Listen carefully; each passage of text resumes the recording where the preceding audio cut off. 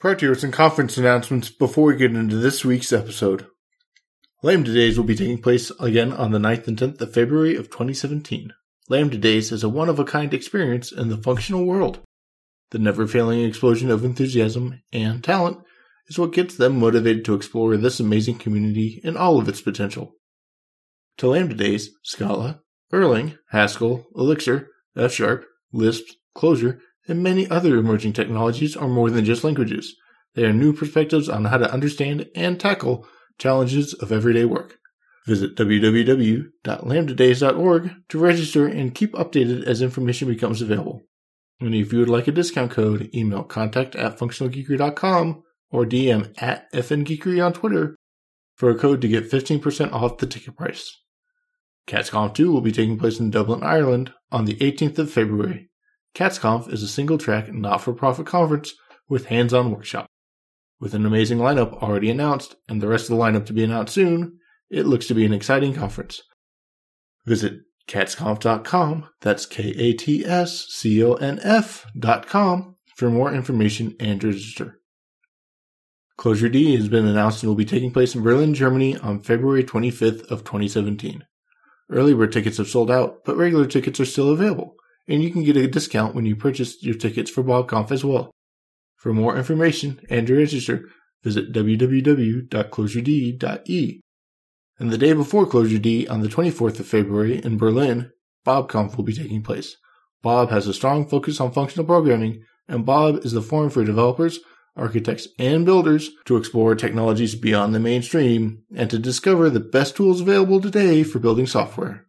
With a keynote by John Hughes, their goal is for all participants to leave the conference with new ideas to improve development back at the range.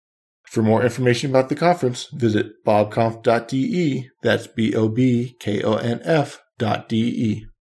Elixir Days is coming up on March 2nd and 3rd in St. Augustine, Florida. Early registration is now open, and the conference includes keynotes by Prag Dave Thomas and Sasha Yurovich. Visit www.elixirdaze.com, that's elixirdaze.com, to keep updated for information and to register. Destination Code, a new unconference starting in Utah, is having its inaugural event March 27th to the 30th of 2017. The Unconf brings energetic and seasoned mentors to the mountain village of Summit Powder Mountain for sessions and workshops worked into the day between ski sessions, farm-to-table meals, and an inspiring getaway. Visit www.destination.codes to find out more. Erlang and Elixir Factory 2017 is on the 23rd and 24th of March. The factory includes a tutorials day on March 25th and training on the 20th through the 22nd and 27th through the 30th of March. To keep updated with information, visit www.erlangfactory.com, SFBay 2017. The FlatMap Oslo call for presentations is now open. FlatMap Oslo is an FP conference with the focus on Scala and the JVM, taking place on May 2nd and 3rd in Oslo, Norway. Please go to 2017.flatmap.no/CFP to learn more. And announcements of speakers are being done on Twitter at @FlatMapOslo. Elm Europe will be taking place on June 8th and 9th in Paris, France. Evan Zabluki and Richard Feldman will be speaking. The CFP is open until the 15th of January, and they already have 32 awesome proposals submitted, so make sure to get yours in. Early bird tickets are currently available, but there's no telling how long they will last. For more information, to register, and to submit your talk, visit elmeurope.org. And if you know of any other conferences around functional programming, email contact@functionalgeekery.com, and I will be happy to announce them. Lastly, if you're enjoying Functional Geekery, please help spread the word. If you would leave a rating and or review on iTunes, your favorite podcast directory, or even share your favorite episodes on social media, I need your help to spread the word about Functional Geekery. And if there are any guests or topics that you want to hear from or about, please reach out and email guests@functionalgeekery.com, and I'll put them on my notes for future episode ideas. Thank you for listening, and for all your support. Welcome to Functional Geekery. I am Russ Proctor, and this week with us we have Edgar Arotunian. Edgar, would you mind telling everyone a little bit about yourself? Hey, I kind of like to think of myself as a OCaml, iOS, a little bit of JavaScript hacker. I'm just a programmer who's really excited about functional programming and especially about OCaml and all the opportunities that it gives you. And I followed you on Twitter for a while, and then what prompted you was doing a live screen share of doing some OCaml stuff, and that just re-put you back on the radar. And it's been a while since we had some OCaml, and so wanted to get you on to talk about some of the stuff you find about OCaml, why it appeals to you, what you like about it, doing screencasts to share it. And so let's start with first just how did you get into software, and then we'll kind of make that track into getting exposed into OCaml. I think like everybody's life, it ends up being a windy road. And for me, it was especially an unexpected thing. My undergraduate was in philosophy. I studied philosophy, economics, and I did it at a regional state school. It was not even a very good school. And I did that in Florida. I ended up coming to New York, and I was looking for a job. I mean, my story is kind of necessity. And I was looking for jobs, and of course, all the jobs were like for Rails, for Django, or something like that. So I kind of figured myself to be a decently smart person. So I started teaching myself coding. And there's like a whole bunch of stuff, but I mean, long and short of it, after 3 months, I got my first coding job doing Python development for Bank of America. So I did that for a bit, and around the time that I was trying to look for a job, I also did what other people did in 2012, 13. They applied to grad school. So I ended up getting accepted to grad school for some economics programs, master's in economics. And the funny thing is that once I got my job offer at Bank of America, I mean, just the prospect of getting paid was much, much better than continuing noodles for 2 years. So I actually got accepted to an economics program at Columbia, and I had deferred that for a while when I started working at Bank of America. And after I got enough coding experience at Bank of America, I kind of started to feel like I'm missing out on CS theory. So I wanted to fix that. And I had this offer from Columbia, I accepted it, and I kind of abused the system a little bit and signed up for CS classes instead. So my first computer science class ever was compilers. And it was a summer course too, so it was accelerated. And at Columbia, they taught compilers with OCaml, which was new to me in a way, but I had always been an adventurous kind of programmer. So prior to that class, and by this time I already had like a year of experience of coding Python. I had been playing with Haskell and being super interested by it. And so when the lecture came to what is a fold or implementing the fold recursively, by that point it wasn't anything. I mean, it was still a new language. So I tried it, but I came a little bit better prepared. And then that had been a summer course, and I hadn't touched OCaml after that class. And then 6 months had passed, and I was really wanting a new language. And then I was just thinking, I really don't want to deal with type errors again. It's frustrating for me. And at the same time, I also don't want to be writing, like object 2 times on the line or new or any of this crap. And I was looking around at it. I mean, it basically gave me like what kind of choices at the time. It ended up being Haskell or OCaml. So both of them, I mean, I had a little bit of experience with them, but ultimately, I mean, I didn't like some things in Haskell, which I felt were quite easier to do in OCaml. So I decided to learn OCaml in January, deeply learn the language. That's when I decided at the end of a year, I wanted a new coding language. So I started working on it in January, just every day. I decided not to continue with Columbia and basically dropped out. So I was just sitting at home coding OCaml for fun and just looking for any kind of opportunity to do anything with it because it's not a very popular language. And I ended up making friends with someone in New York, Ashish, and he runs a pretty cool startup called Solvview, and they do their stuff in OCaml. And so I kind of got like an internship kind of job at Solvview. And there I wrote my first non-trivial kind of real world thing. It was like a basic AWS client. And after that professional experience, I don't know how this happened, but I've managed to do OCaml paid OCaml 3 jobs in a row, which is just, I'm very grateful for that at every moment. That's kind of like the gist of it. So now I code in many different other languages as well, but it's like always the most fun to code in OCaml. And then like you can compile it to JavaScript and run it on Node.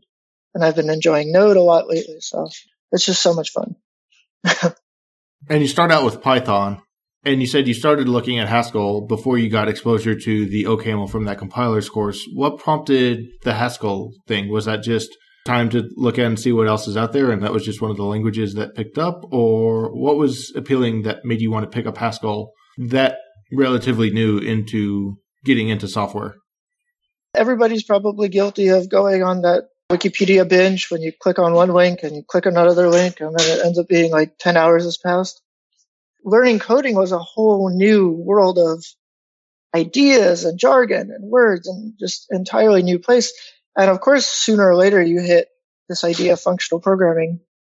And of course, I feel like the functional programming space is a bit biased towards certain buzzwords or certain kinds of corners. And that's why I ended up trying Haskell as well. I mean, it's just, for me, even 1 year into coding, just the idea of the type error just felt stupid.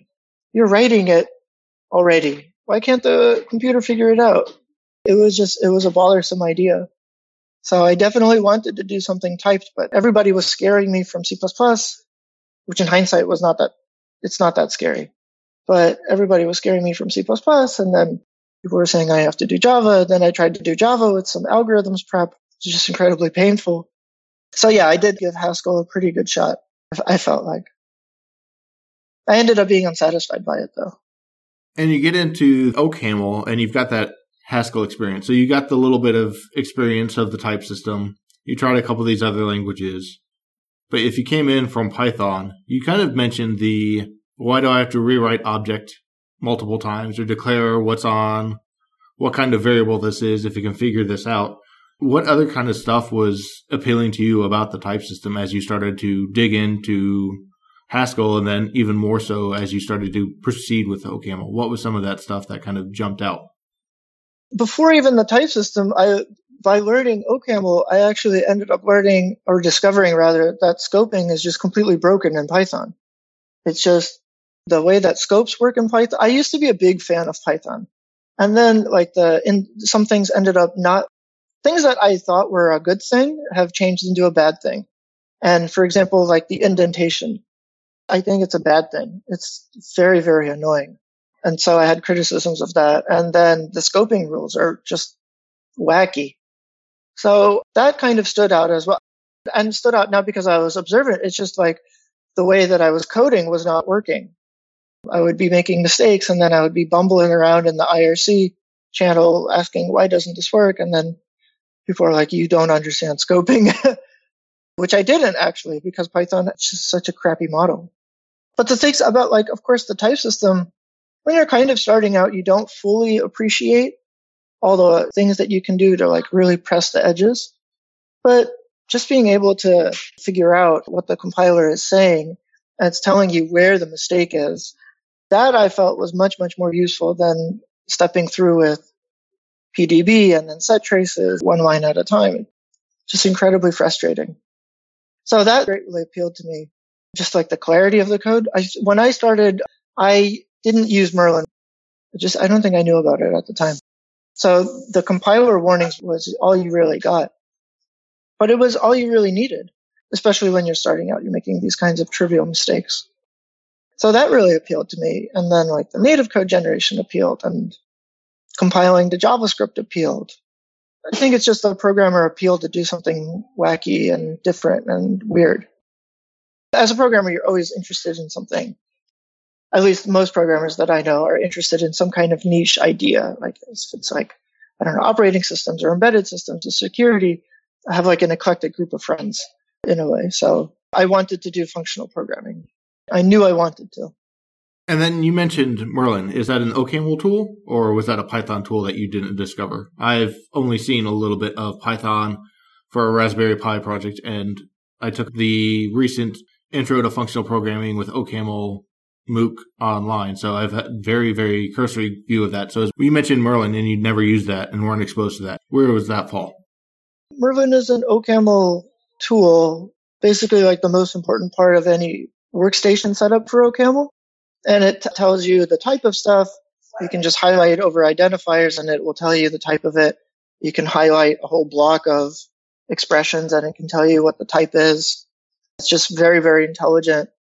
Even when the code sample is, maybe it's a broken AST, Merlin still was able to figure things out. And that gave me a much nicer experience because I do all my work in Emacs. And for example, at the bank, we had our own kind of IDE, and that IDE also couldn't provide, the type system goodies that you get from something that is intelligent.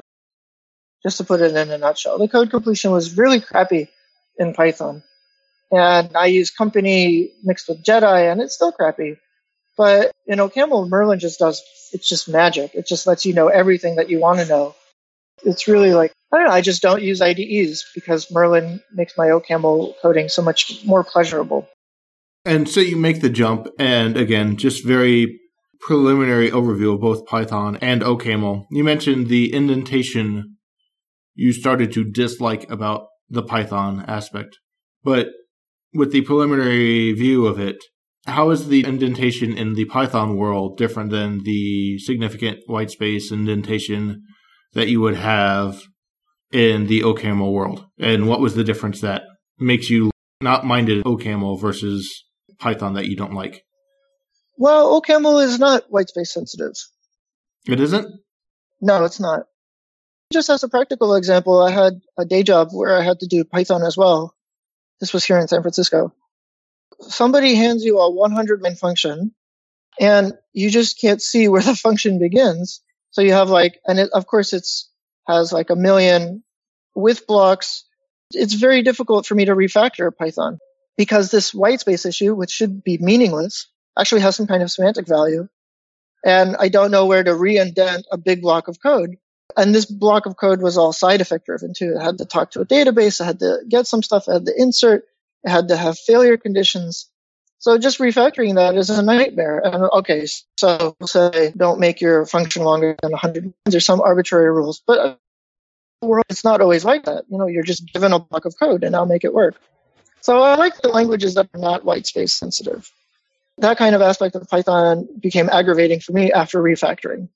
And speaking of refactoring, that's another thing that I absolutely loved about the statically typed languages, both Haskell and OCaml. Just refactoring, I can't emphasize it enough. Some programmers don't fully get it, especially the ones who do JavaScript or Python. But you don't fully understand when you have 1,500 lines of code and you change the signature of a hash table. Instead of having X type of keys, you change it to Y. And then instantly Merlin tells you all of the places in 1,500, 2,000, 4,000 lines of code where you need to make little adjustments. That's insane. And you could never, ever do that with a PyBase. You couldn't do that with a JavaScript code base. You'd have to have so many tests, or you'd have to line by line, or you'd have to be an expert in the code. That kind of flexibility is another thing that I was looking for. A really good dev experience, I would say, in refactoring. Because some dev experiences in refactoring are just very, very painful. And they end up with awful merge conflicts later on.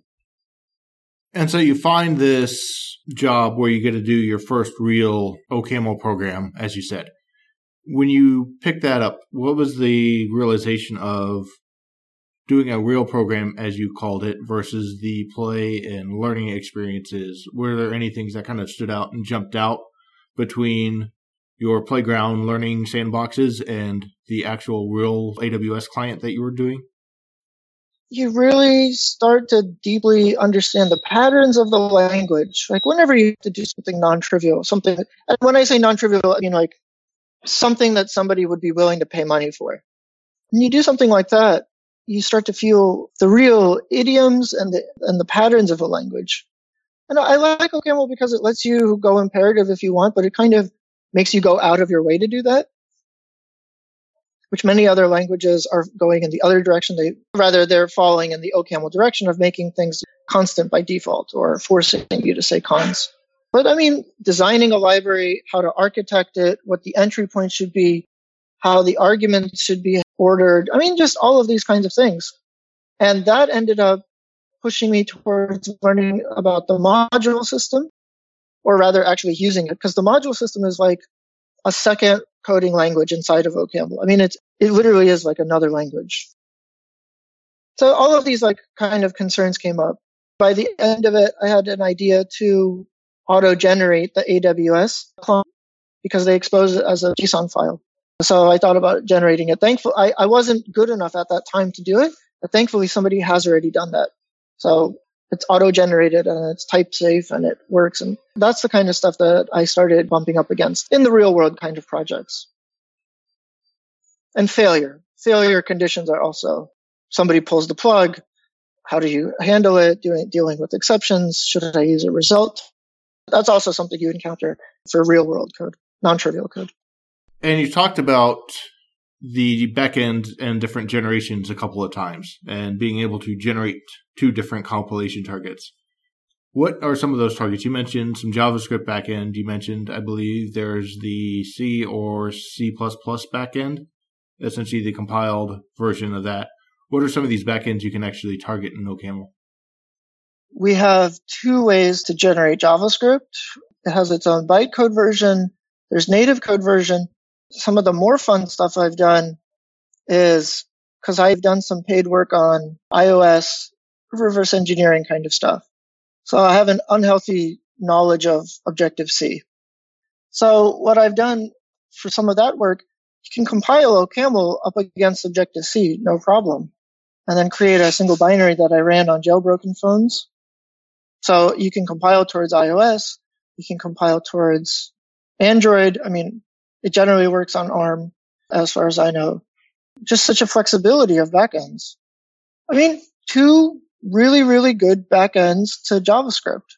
How many languages have one decent backend to JavaScript? And we have two, both actively developed with new features. I have a few commits under JS of OCaml myself. So such a flexibility. I really do appreciate. That's kind of like something that I expect now from any new language that I encounter. I'm like, okay, well, what can I compile to? So I think a lot of languages are also following that lead. And I had only heard about the backends preliminary in talking with some of the other guests who have done things like Agda or Coq, which is using OCaml for some of the proofs that's taking it through to another thing, but I didn't realize that it was that full and that fleshed out for things like JavaScript, where it's essentially a first-class citizen, and much less that you mentioned that there's two backends. So it seems a pretty robust backend generation architecture is there that makes it pretty easy to go in. And if you have your target language, go create something. And it's good enough that it's fairly widespread, that people use that quite a bit in OCaml. Yeah. As long as you keep your code free of C code and make it pure OCaml, then you can compile it to JS. So I've done bindings to Node. I did bindings to React to use them as an OCaml library. And that's completely doable. It's pretty fun too. When you start doing that, also you really start to grok how broken the JavaScript type system is, or rather lack of, or how many JavaScript patterns are just utterly insane. But, trying to add a type system on top of it is sometimes a little bit awkward. And then just on the JavaScript track, you mentioned in the pre-call that some of the stuff that's interesting you about OCaml is how much some of these patterns are showing up in other languages. And you mentioned JavaScript. I would assume a lot of the things like Rust or Swift, which are taking a lot of the functional basics, whether they're part OCaml, part Haskell, or whatever mix there is of some of the more ML family languages. What are some of those things that you're seeing being pulled in and taking advantage of more when you go back and visit these other languages? Everybody has optionals now. Java has optionals. C++ 17 has optionals. Basically, everybody has them now. So that's a nice thing. But also, like, let bindings are nice. Haskell doesn't have this one, but I like name parameters a lot. That was one thing that I liked from Python that I wanted my next language to have. So name parameters is nice. I think it's ES7. The do expressions, it's like a regular way of writing OCaml. So that kind of stuff, and especially the async stuff. So like the asynchronous, the promises, and the JS aspect is already quite familiar for anyone who's done LWT or async in OCaml. So there's like a convergence of, in a sense, I think. And it's also being pushed by some things like ReasonML, which ReasonML, this Facebook project, basically changes the syntax at the moment, gives you a different syntax to OCaml. And it does look a lot closer to like ES6 or ES7. I find that to be a good thing as well, because a lot of people are turned off by the syntax. So it's not only features from OCaml that are going to other languages, but there's this influx of other influences coming into the language ecosystem as well. I should unpack that. Like, I view OCaml coders as people have been doing it for a bit of time as like older school kind of Unixy programmers. And now we have like this SF kind of Bay Area startup-y, JavaScript-y, doing a whole bunch of Node, also kind of being interested. I like this convergence. I think it's usually good whenever communities kind of interact. Usually somebody gets something from each other. And it sounds like some of the stuff that you're being able to pull in from the JavaScript community is targeting on the Node side. And you said you've actually run some stuff that you've written OCaml targeted to JavaScript to be able to run it as Node libraries, Node pieces of software that you're running. What have you found as far as when you pick that kind of target, or any target, whether it's Node or Android or iOS, and you're doing these backends, is there anything that changes between the way you have to think about these based off the backend that you're doing when you know that you're designing for a different backend and you're writing the OCaml based off the platform you're targeting to? I think that's kind of just the general issue of bindings, not so much limited to OCaml, but let's take any kind of C API. I mean, how do you know if the function failed? Then you get some kind of value, like a -1 or something. Giving back a result code in OCaml like as an integer would be a little bit weird. That's one aspect that you kind of have to be cognizant of, that kind of layer of indirection that you're adding on top. And also how much you try to get away with. I mean, in that case, I would have raised an exception. But at the same time, then it's changing kind of like the signature of whatever library you're binding. So like, for example, on the JavaScript side, I could have, this was before promises were as popular as they are now, but I could have taken all of the Node APIs, and instead of just doing a binding, I could have added like an LWT layer to it and basically turned it into a promises-based API, which some libraries do. Like you can like promisify the file system in Node. That's a little bit fragile. At least on the OCaml side, it could be a bit more robust. But at the same time, it's like you're kind of taking liberties with the signature of the library. And maybe I'm a bit conservative about this, but I would rather let whoever's using the library build their own abstraction than me make a decision. And this kind of sounds like dogma or like a no-brainer, but this is also hard-fought lessons for me, because it just ends up being a mess when you try to like impose your own abstractions that later on were not intended, or useful rather. And it sounds like it holds true for some of the core ways that I guess the application or virtual machine or whatever part of the system it is, whether depending on if you're targeting iOS, Android, or Node, in the same way that the concurrency primitives may change. You may have the binding for that represents the concurrency, as you mentioned, the promises, and that aspect where is that stuff pretty much something that you do based off the bindings, or is that easily migrated just based off the back end of how you think about some other features? I think it would still be at the binding level, because to start being at the machine level, I'm trying to think about this, like, when would it matter to me? It would only really matter if I was trying to make some kind of C call that cared whether it was on ARM or x86. So sometimes those kind of syscalls do matter, but that was very, very rare. That was like for like one or two experiments with like jailbroken iPhones and OCaml. Okay. And then just talking about the interop and the bindings, you've also had a couple posts and you were doing your videos on some of the C, C++ bindings and OCaml, or I guess Objective-C as well, and working with the foreign function interface and calling back and forth in between OCaml and the C-based languages. What was the story there? What does that look like? Well, I mean, it's a good way to keep your C skills up. So the OCaml CFFI is rather simple. And sometimes you read some people have like criticisms of the OCaml runtime as something simple. Not a flattering way. Oh, that's simple. That's a good thing. But in kind of like, oh, it's like kind of stupid. It's not that sophisticated. So for the CFFI, I like it because it is a simple FFI. And there's so many good C and C++ libraries out there that it kind of feels like a waste to just, I mean, sometimes it's not worth re-implementing something. It's much easier just to use somebody else's work. Like if I want to use libSSH or some other SSH protocols, I don't want to re-implement that from scratch. And right now there is no SSH implementation in OCaml. So it's much easier just to call up a library. And so that's how I started, but I really like bindings. I've done many, many bindings. It's kind of formulaic at this point.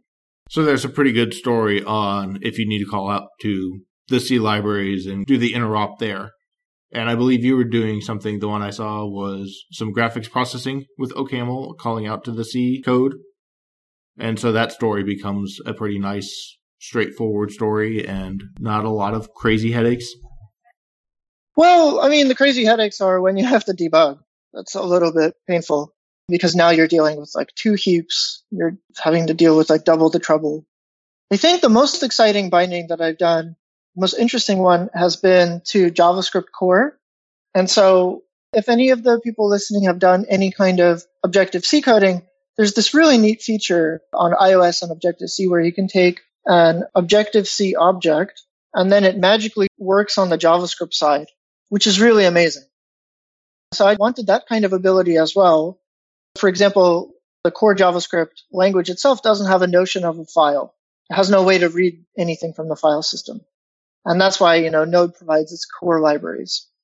So in this little example that I did with JavaScript core, I made a JavaScript objects implementation be at the OCaml level and exposed it using the regular kind of APIs that they have. They basically have like this thing that needs a whole bunch of function pointers and you provide it.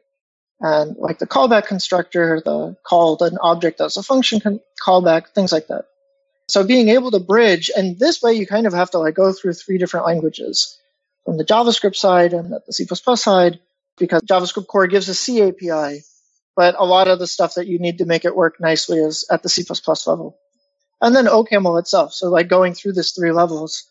That's also not for free because there's also like this mental overhead of playing nicely with the garbage collector and all these minutiae and different rules, but it's completely doable. And honestly, I should also mention that in many cases, you don't even have to write any kind of C code because we have this package called ctypes. And with ctypes, you only talk OCaml. And it gives you an ability to call C code.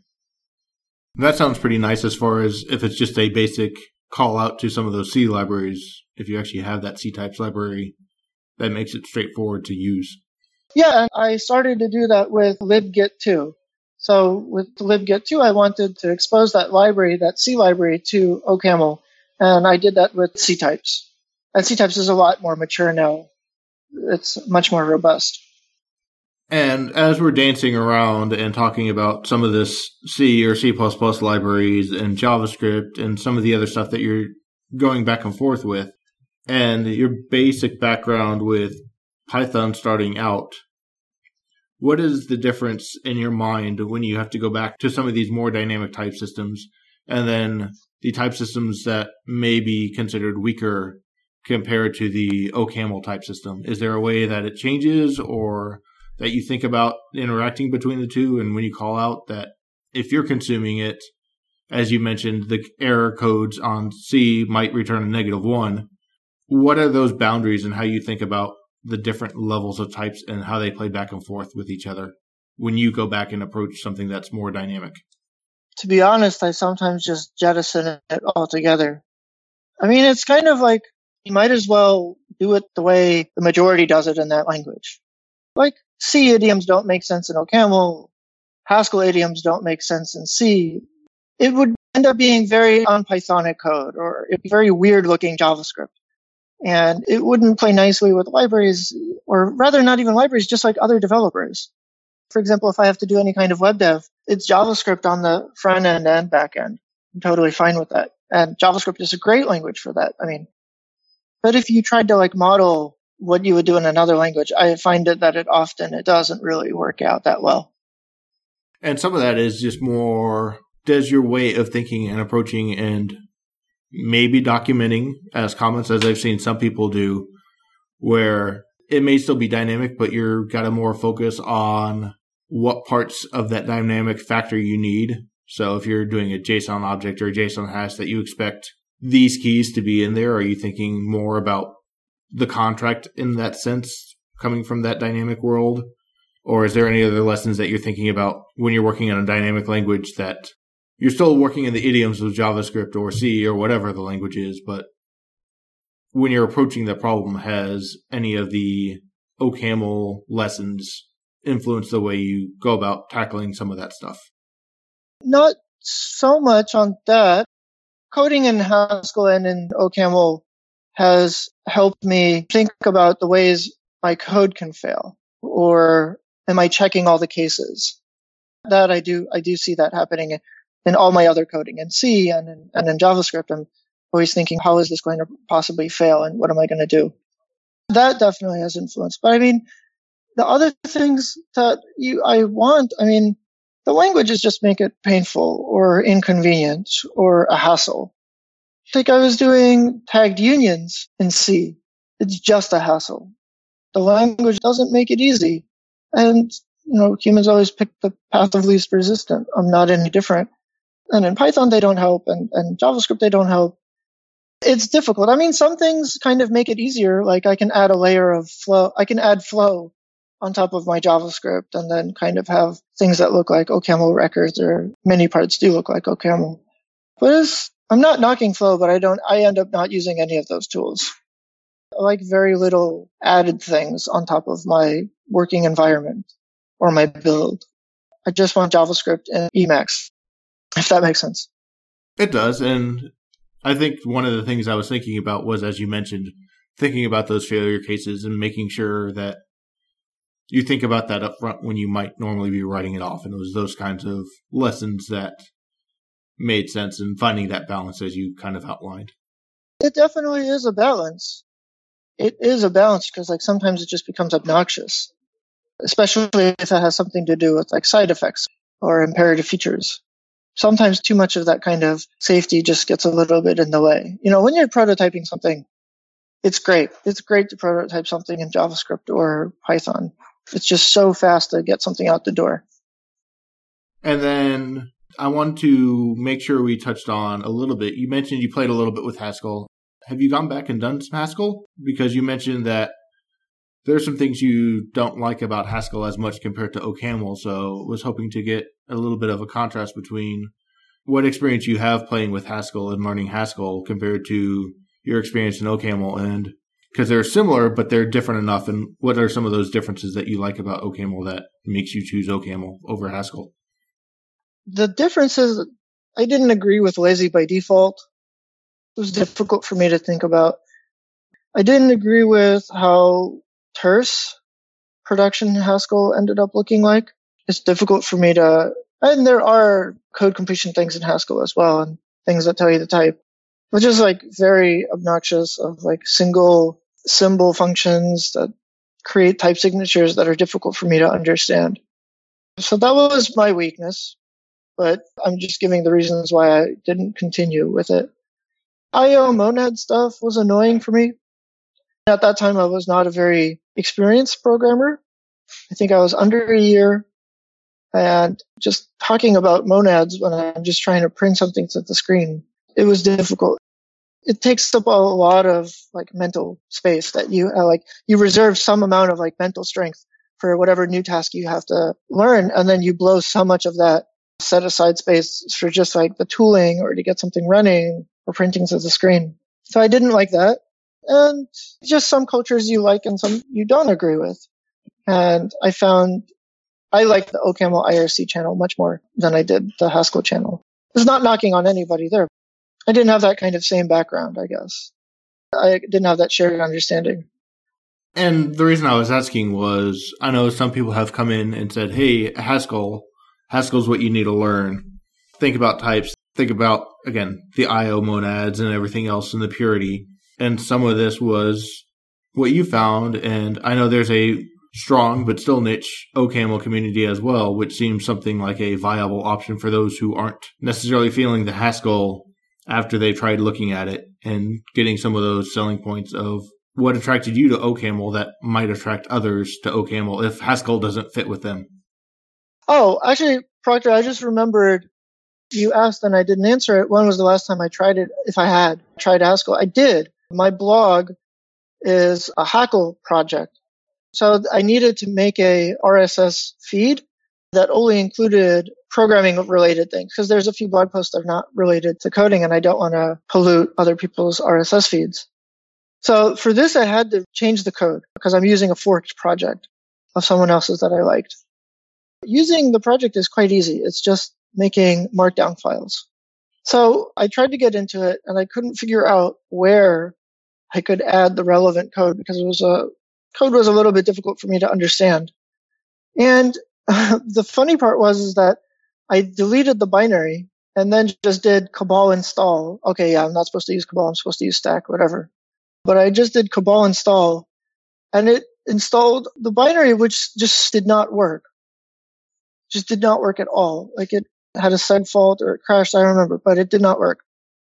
And then I came into the IRC channel for Haskell. Then like the thing that was asked of me was like, well, if everything was working, why did you delete the library and recompile the binary? And to me, that's kind of a weird, like, I'm sorry, I'm just trying to use the source code. Why is it bad? I should be able to recompile the code and it should work. And to add insult to injury, recompiling it because it was a Haskell project, it took literally 20 minutes on my 8-core laptop, a fairly new MacBook. So just figuring out what the mistake is takes 20 minutes. And I guess that's a problem of infrastructure, and I should have used, I don't know, XYZ tool.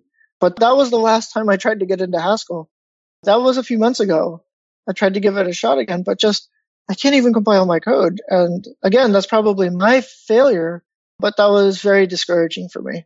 I think the longest I've ever had any professional OCaml code-based compile was 2.5 minutes, which was a substantial project.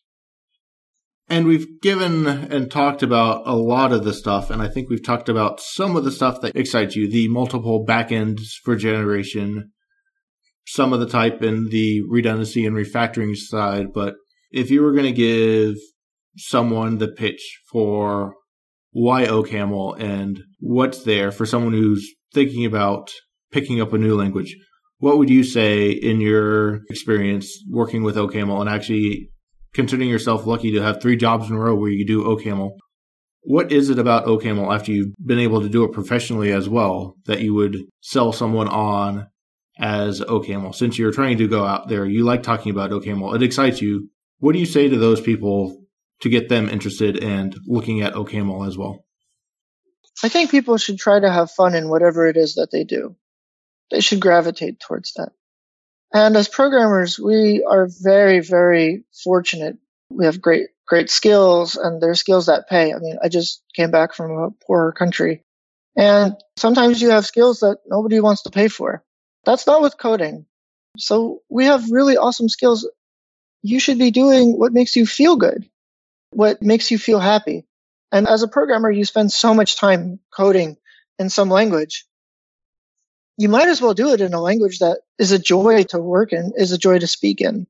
I never felt any kind of happiness when I was coding Java, or if I did some little adventure in C#. That's not to knock languages that I don't use. And I'm also not happy coding in C. When I code in OCaml, it's just, I know that there's no stupid errors. I know that it's plenty fast. And it looks good to me. It's pleasing to do a recursion with pattern matching directly on the list. And then, it's just very, very pleasing to look at for me. And maybe some people, they don't. You'll have ReasonML for that.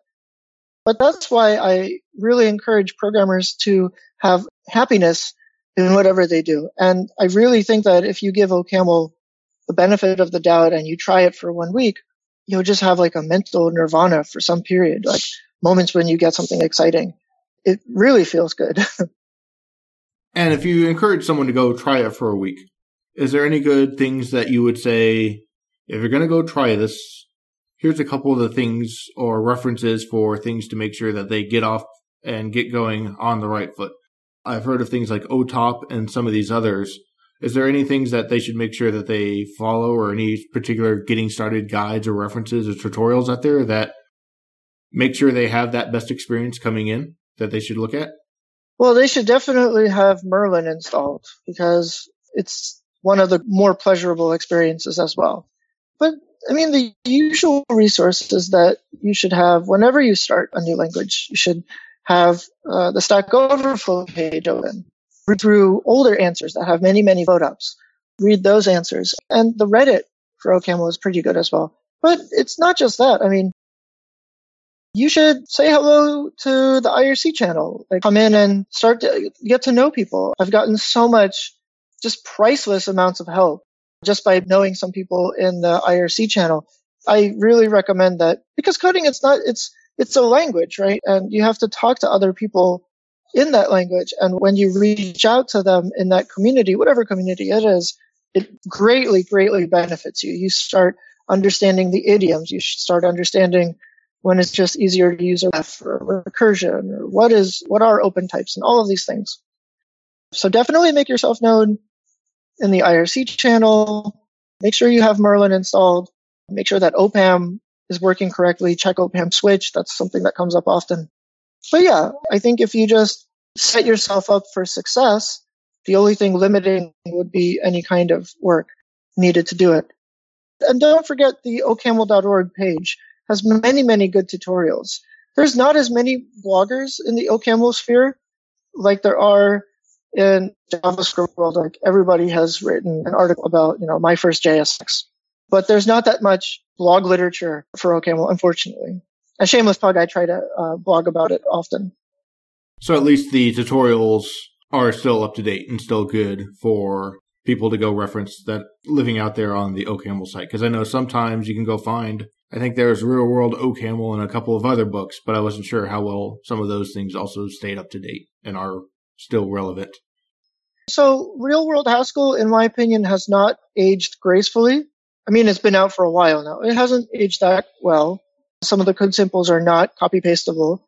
The same thing is true for Real World OCaml. There are many places which use the old Camel P4 syntax extension, but most of the tutorials should work. This is one of the downsides of open source, that sometimes not all the links point at the right place, and sometimes not all the tutorials are up to date. But they should be fairly decent. And again, if you don't have an understanding, then come to the IRC chat room and ask somebody who would probably be very happy to tell you the answer and then probably fix the website mistake. And as we're nearing the end of our time, is there anything that we haven't covered that you want to at least raise people's attention to about OCaml, or anything else in that ecosystem that you want to put on people's radars so they know about it if they're curious? The language has so many huge things coming up. There's OCaml's use in Docker, and OCaml multicore coming out, and then algebraic effects, which I've seen JavaScript try to emulate. I think I read in some TC39 committee documents, and ReasonML coming, already here rather, and developing quite nicely. There's this amazing convergence of awesome things coming to OCaml, and some performance benefits that are already have landed, like FLambda. So there's so many awesome things coming to this language. This is a great time to get in it and get like the core language experience, because you're going to be wanting to build serious things in this language. And I do think it is a language that gives you a competitive advantage. So you definitely want to take advantage, get ready now, because the features that come out are really, really nice features that I think are going to persuade a lot of people to use OCaml as their next language. And that puts a number of things on my radar, just about being the outsider, kind of watching the various communities that were even coming down. I had heard of ReasonML, but the multicore for OCaml is new, and a couple of those other things you mentioned. So those sound like good resources just to keep an eye on and see when they land, and to know what's coming in the future for OCaml. Yeah, I mean, I'm very, very excited. I know many people in the community are as well, but I'm very, very excited about multi-core event. I mean, there's no date as far as I understand, but I am pretty confident that it will come out. Oh, and there's another feature, this modular implicit feature coming out, which will make some things that were a little bit of a hassle also easier to work with now. So many cool features. The community is filled with, it's not a large community, but there's a very good density of knowledge. Like the average OCamler has some kind of academic understanding of type systems or really knows Unix coding. It's just much higher average level of programmer, I feel like. It's not a knock on other communities. It's just my own kind of intuition on the matter. And then you're writing, you're blogging, you're doing some live courses. What are the best ways for people to keep up to date and keep an eye on with what you're sharing in the OCaml community and doing your part to evangelize OCaml to the world? I don't know. I'm kind of convinced that Twitter was really just made for programmers or developers because it's just the best medium. So many cool ideas have come out just through Twitter interactions. So I tweet a lot. Sometimes it's about coding. I recently came back from an overseas trip. But so you can catch me on Twitter and on the blog. And for just general OCaml news, people can sign up for the mailing list. It's like a traditional mailing list. And then just stop by in the IRC chat room as well. So for my thing, you can catch me on Twitter and the website. And I'll get links to your Twitter account, your website as well on the show notes. And then what was the mailing list for those interested? It's the OCaml mailing list that comes out. It's like a traditional Unixy kind of mailing list. You can find it on ocaml.org. Okay, and I know mailing list has gotten overloaded in the recent years with the things like the weekly newsletters and the like. So this is the real old. Oh, this is a plain text. Yeah. Where everybody has a question and then it's just that mailing list to questions and answers versus one of those weekly update kind of mailing lists. It's a little bit of both. There's like updates and there's also questions. It's really useful to ask any kind of questions because anybody who's anybody in that community reads that mailing list. So it's a great opportunity to ask especially if you have some kind of like corner case question that's a little bit awkward to ask on Stack. That's also a good place. It serves as great documentation as well. Very good way to pick up the language if you're trying to do it in a hurry. And that sounds like another good resource on top of the ones you've already mentioned for people who want to spend that week or two getting in and getting familiar with OCaml and seeing what it's about. Yeah, most definitely. And so we mentioned your blog, we mentioned Twitter. Was there anywhere else that people can find you online and follow you? I guess on GitHub as well. On GitHub, you can see all my projects and things I'm working on. Or I try to make it a place where there's like a lot of example code. And there's also a whole bunch of repos that I fork that I just use as like a bookmark list. Because GitHub lets you fork as much as you want. So yeah, basically those three avenues: the blog, the Twitter, and GitHub itself. Okay, and I'll make sure to get the GitHub in as well so people can find examples of OCaml code since you got some up there. Oh, and I guess YouTube now as well because of these live streams. Sounds good. I'd like to give a giant thank you to David Pelcher for the logo. And once again, thank you, Edgar, for taking your time to join me today.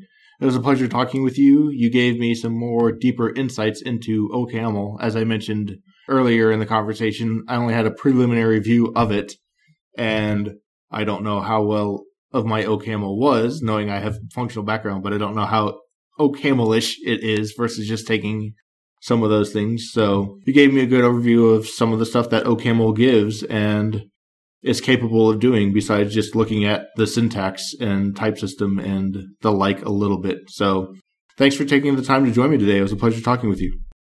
Thank you, Proctor. I had a good time. Until next time, this has been Functional Geekery.